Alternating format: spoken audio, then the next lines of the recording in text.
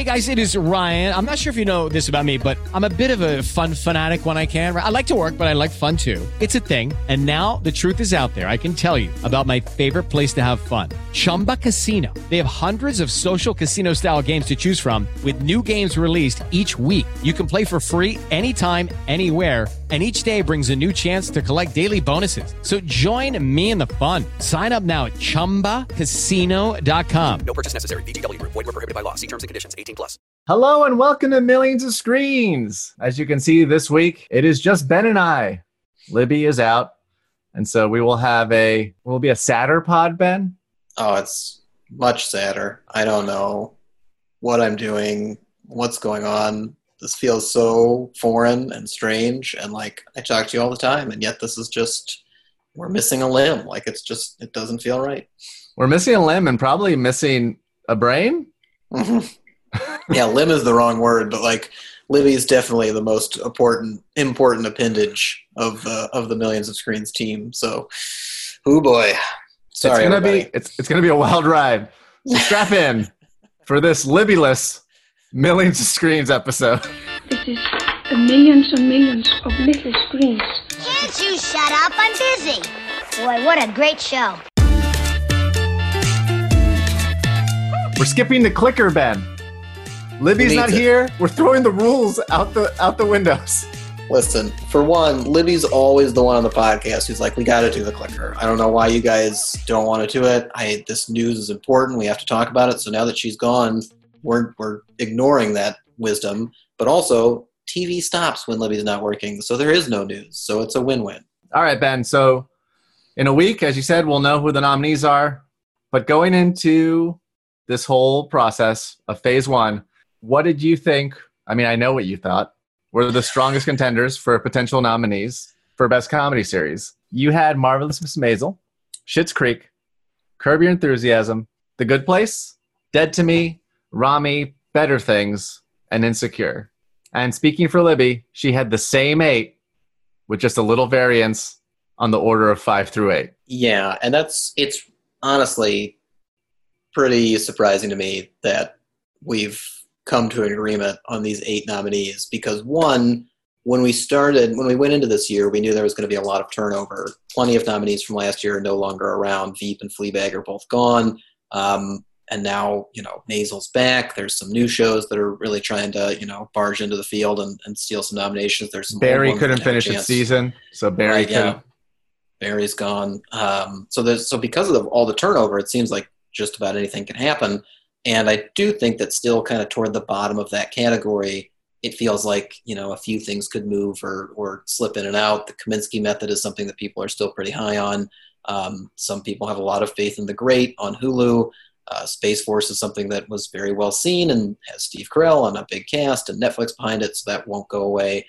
And yet it still also feels like a lot of the shows that you just mentioned are just too hard to argue against. Like, it just seems like Insecure had a really good season, and that it was always one of those shows that was sitting right on the outskirts if it didn't quite get in, so now it's the time for it to get in.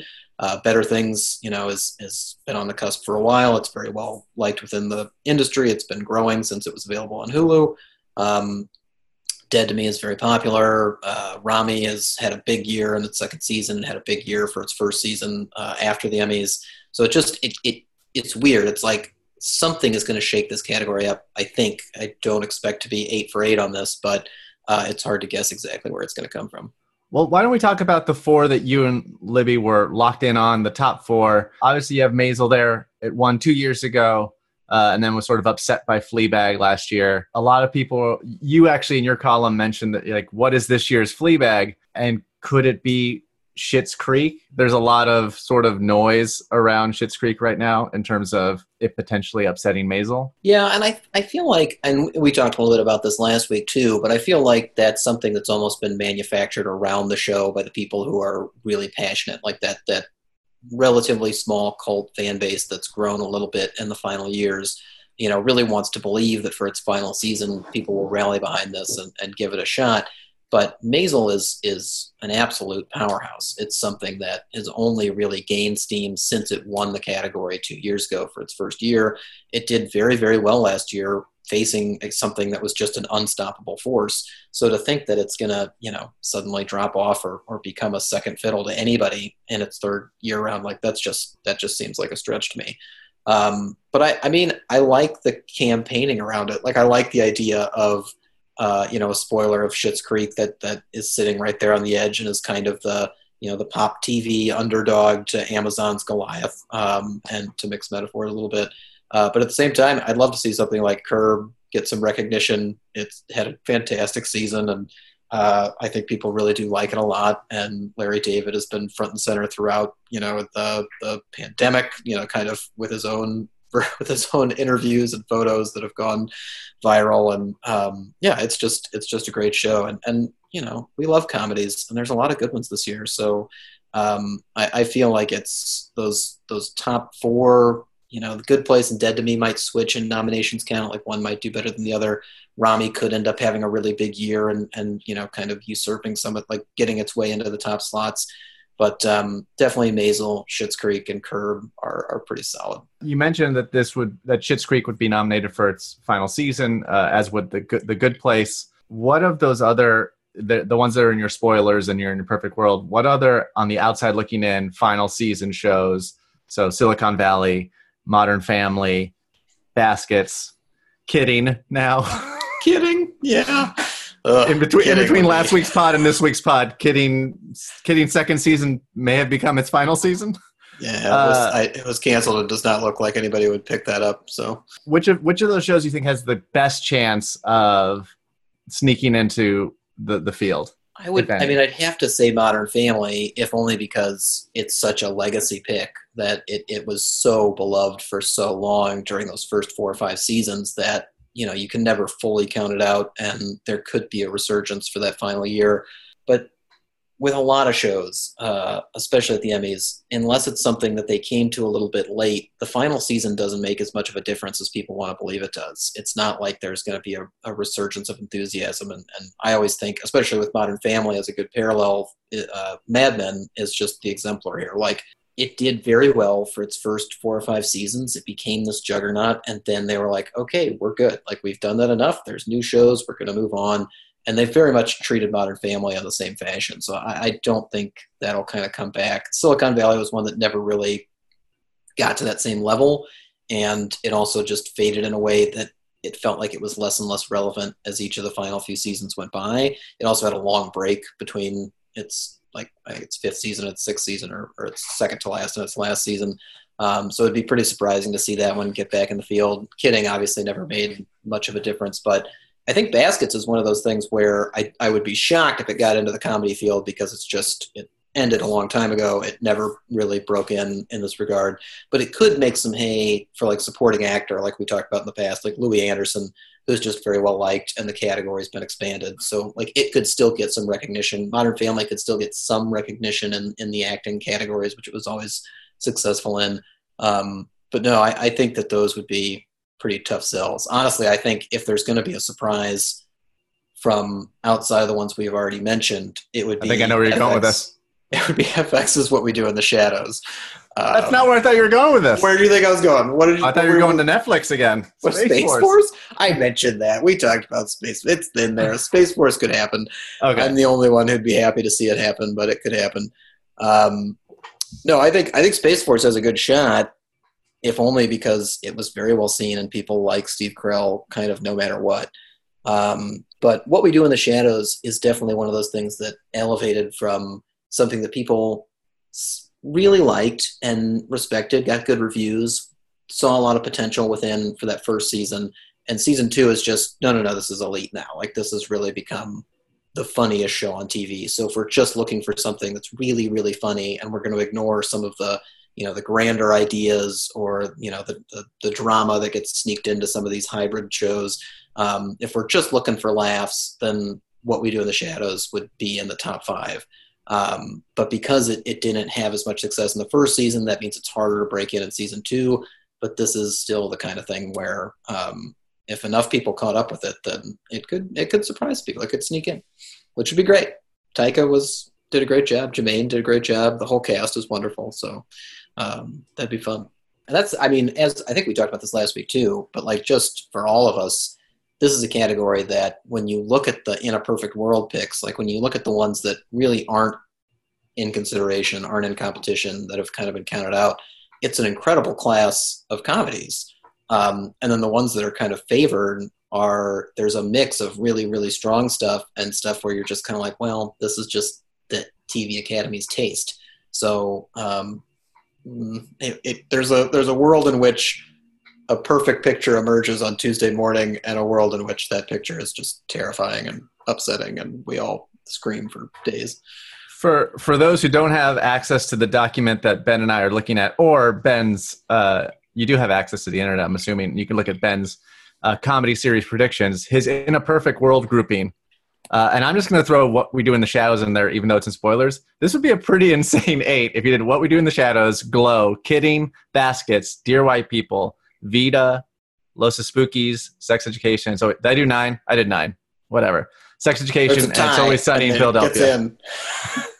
We're doing 9 shows.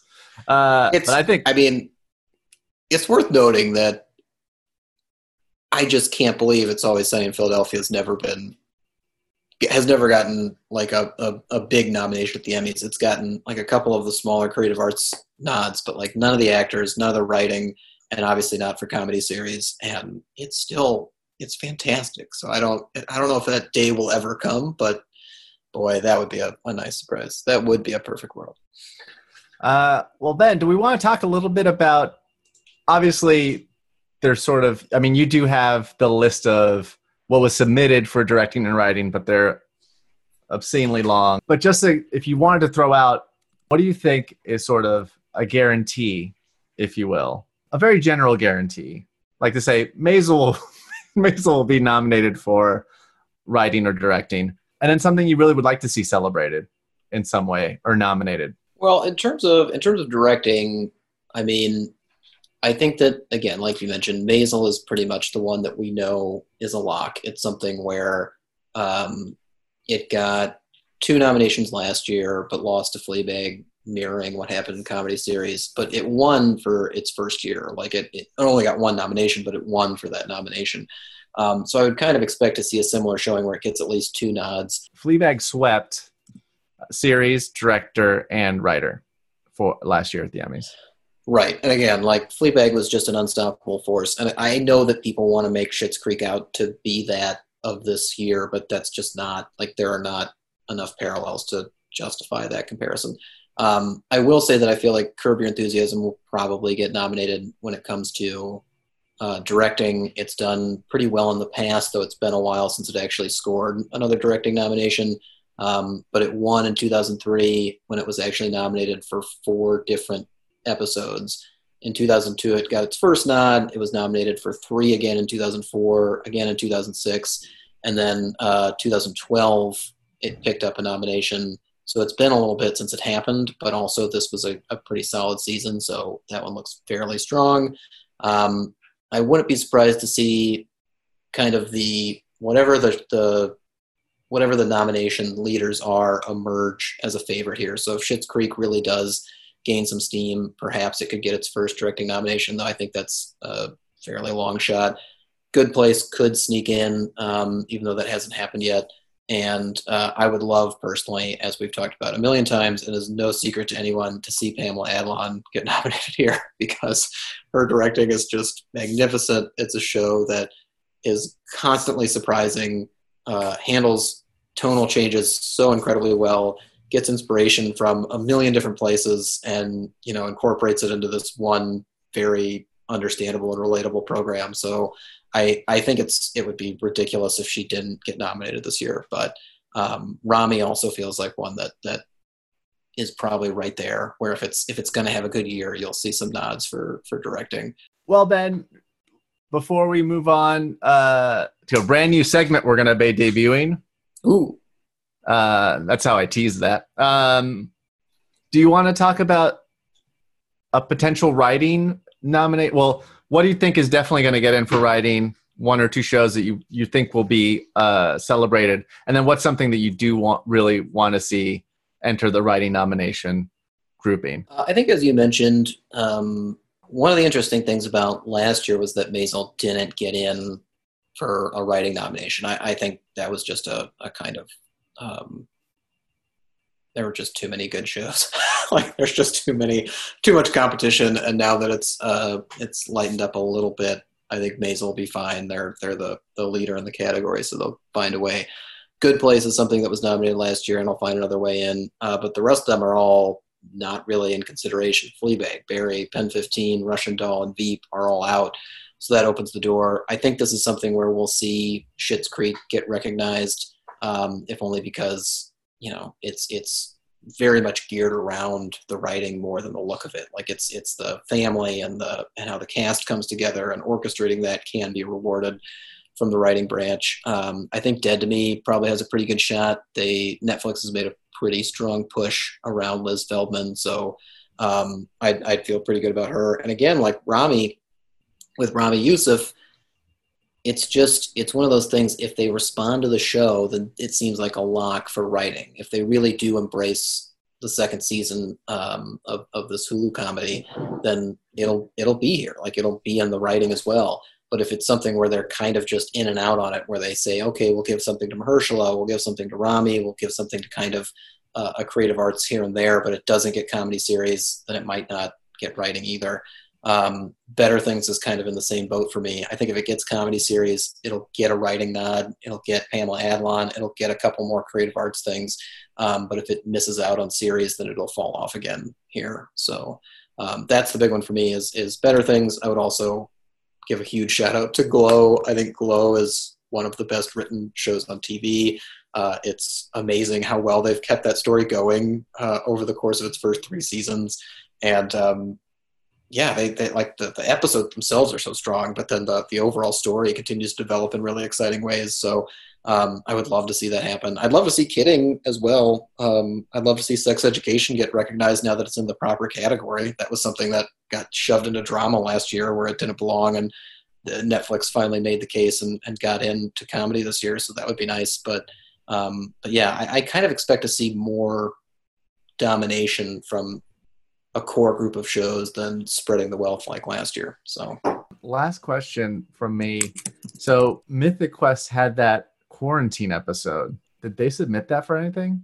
They submit that in a different category. I can't remember exactly what it is, but I think it's a variety special or something. Okay, because I just know that like if I were a voter and I saw that, because that definitely was innovative in so many ways, that it should probably get some kind of recognition. Oh, they did submit. Wow, you're right. They did submit Quarantine for writing. They considered it a special episode, but it still qualified because it was the 10th episode of the season is how it appears they're structuring this. So this is my Leo Garcia out on a limb prediction. Mythic Quest Quarantine Edition. Love it. We'll get a nomination in writing for Rob McElhenney, Megan Gans, and David Hornsby. That's me. Wow, and oddly enough, it's the only episode they submitted for directing. Boom, it's going to get both nominations. Calling it now. That'd be pretty sneaky. That'd be pretty good. I'm surprised. I can't wait to be wrong about this, but I think I could see this happening. Or you're a legend. I mean, one or the other. I mean, I just think I saw a lot of like heat and noise around that for them doing. They were the first one to try it in a way that wasn't a talk show. They leaned into Zoom, but did it in a way that made sense for the show. Yeah, and they were one of the few who were actually hailed for kind of striking the right tone and crafting it in a way that didn't overly rely on Zoom jokes and grounding it in that sense of time. Like you knew when it was happening and why it was happening, but you were able to kind of engage with the characters outside of it. Plus, Apple spent a ton marketing that thing. They got Barry Jenkins to talk to Rob McElhenney. So, I mean, I'm telling you, that's my out on a limb pick, which is I guess a new thing we're coining. Hopefully, we can sell it to someone. Brought to you by Arby's. Leo's out on a limb pick. Man, you just made my dinner planning a lot easier. And speaking of out on a limb, since we're without a limb, no Libby Hill. After this break, we're coming back with a special guest. That was an amazing segue. So obviously, Libby is out this week. So we decided to break open a new segment since we can't have Libby ask us, is Quibi dead yet? The answer is not yet, but soon. So we have this new segment based on when Steve was last on the podcast. He was so great about recommending things to us. So we decided to have Steve Green, the recommendation machine, on the pod. And Steve, this was your idea. We're going to give you a minute to recommend something and then make as many salient points as you can. And then Ben and I get to ask follow-ups after that minute is done. So a minute on the clock, starting now. Great. I'm here today talking about Dare Me, which is a show that premiered on USA earlier this year. It premiered in a dead zone between New Year's and the first week of 2020. But I'm here to tell you that even though the show did not get picked up for a second season, it is absolutely worth your time. It's based on an incredible novel by Megan Abbott, co-showrun of the show with Gina Fattor. Steph Green, if you liked her work on Watchmen, she directed the pilot. It's a dreamy slice of life in a sort of unnamed Midwest town. 30. Centered on a group of high school cheerleaders. And it starts out as sort of a drama that morphs into something that's more like a psychological deep dive into the lives of three women. One is the cheerleading coach, and 10. two are the other cheerleaders on the team. The cheer sequences are great. It's very physical acting, a trio of amazing central performances. Boom. 59 seconds. Steve. Whew. All right. That's Ben, good. do you have a follow-up for impressive. Steve on Dare Me? I have one very important immediate follow-up, which is, how do you watch this show? So the first 3 episodes are available on the USA app if you want to purchase additional episodes, which I would say they're absolutely worth your money if you choose to go that route. If you want to watch the rest of the season, they are available to buy at other locations. And not on Peacock. Get on that, Peacock. You got some great content that your subscribers are missing out on. Is it like cheerleading Riverdale? Executed a lot better. I think in Riverdale there's a sense of kind of accidental camp that then the show really leaned into once people responded to that part of it more. Mm-hmm. I think in talking to the creators and the co-showrunners of the show, they definitely invoked the name Lynch many times. I think it's not a coincidence that like Blue Velvet is something that they referenced a lot in the writer's room and in the sort of production process. And I think it earns that in the best possible way. It takes a lot of the best sort of looking at sort of the underbelly of a taking a look at people who present as like the ideal sort of American dream, in this case, like your top high school cheerleaders, and sort of looking at what's underneath that and what's kind of underneath the surface that people like to present to the world. And there are these really great abstract sequences that open each episode as a way to kind of set the mood, but also subconsciously kind of tease what's coming. And you don't really realize at the moment, but then in hindsight, you realize, oh, that's what it was kind of leading you towards. Well, Steve, thank you so much for being here for Steve Green, the Recommendation Machine, a segment that bears your name and nom de plume that I gave you, your nickname. A moniker that I wear with absolute pride. It's one of the nicest things anyone has ever called me, and I will be happy to earn that name in perpetuity if so asked. Well, we'll welcome you back in subsequent weeks when Libby is back on the pod. But thank you so much for the recommendation. Millions of Screens is a production of the Penske Media Corporation and IndieWire. Our theme music features excerpts of the classic YouTube video Bjork Talking About Her TV and Willy Wonka and the Chocolate Factory. Our editor-in-chief is Dana Harris-Bridson. Our publisher is James Israel. And our executive editor is Ann Donahue. Our favorite TV shows starring a character named Libby include Lost, Andy Mack, and Shortland Street. I've only seen one of those. I mean, one of those is from New Zealand, so okay. We had to dig a little deep. But our favorite on-screen Libby is Chris Evans interviewer Libby Hill, and co-podcast host. Oh, that's right, she does that too. Yeah, co-host of Millions of Screens, Libby Hill. I forgot. I was just so associated with Chris Evans. Yeah. You can find us on Twitter at Million Screens, at Midwest Spitfire, at Ben T. Travers, and at Leo Adrian Garcia. You can find us on Apple Podcasts, Spotify, Google Play. So leave a review and let us know what you think. This is Ben and Leo reminding you, as always, that you shouldn't let poets lie to you. I'm sure Libby is also reminding you about that right now. I hope she's thinking of something entirely different. Like a guy unrolling a tarp on a baseball field.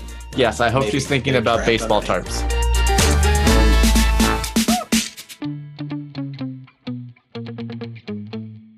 You shouldn't let poets lie to you. Ain't nothing wrong with a couple of cold brews and a cool podcast. Hey guys, it is Ryan. I'm not sure if you know this about me, but I'm a bit of a fun fanatic when I can. I like to work, but I like fun too. It's a thing. And now the truth is out there. I can tell you about my favorite place to have fun. Chumba Casino. They have hundreds of social casino style games to choose from with new games released each week. You can play for free anytime, anywhere. And each day brings a new chance to collect daily bonuses. So join me in the fun. Sign up now at ChumbaCasino.com. No purchase necessary. VGW Group. Void where prohibited by law. See terms and conditions. 18+.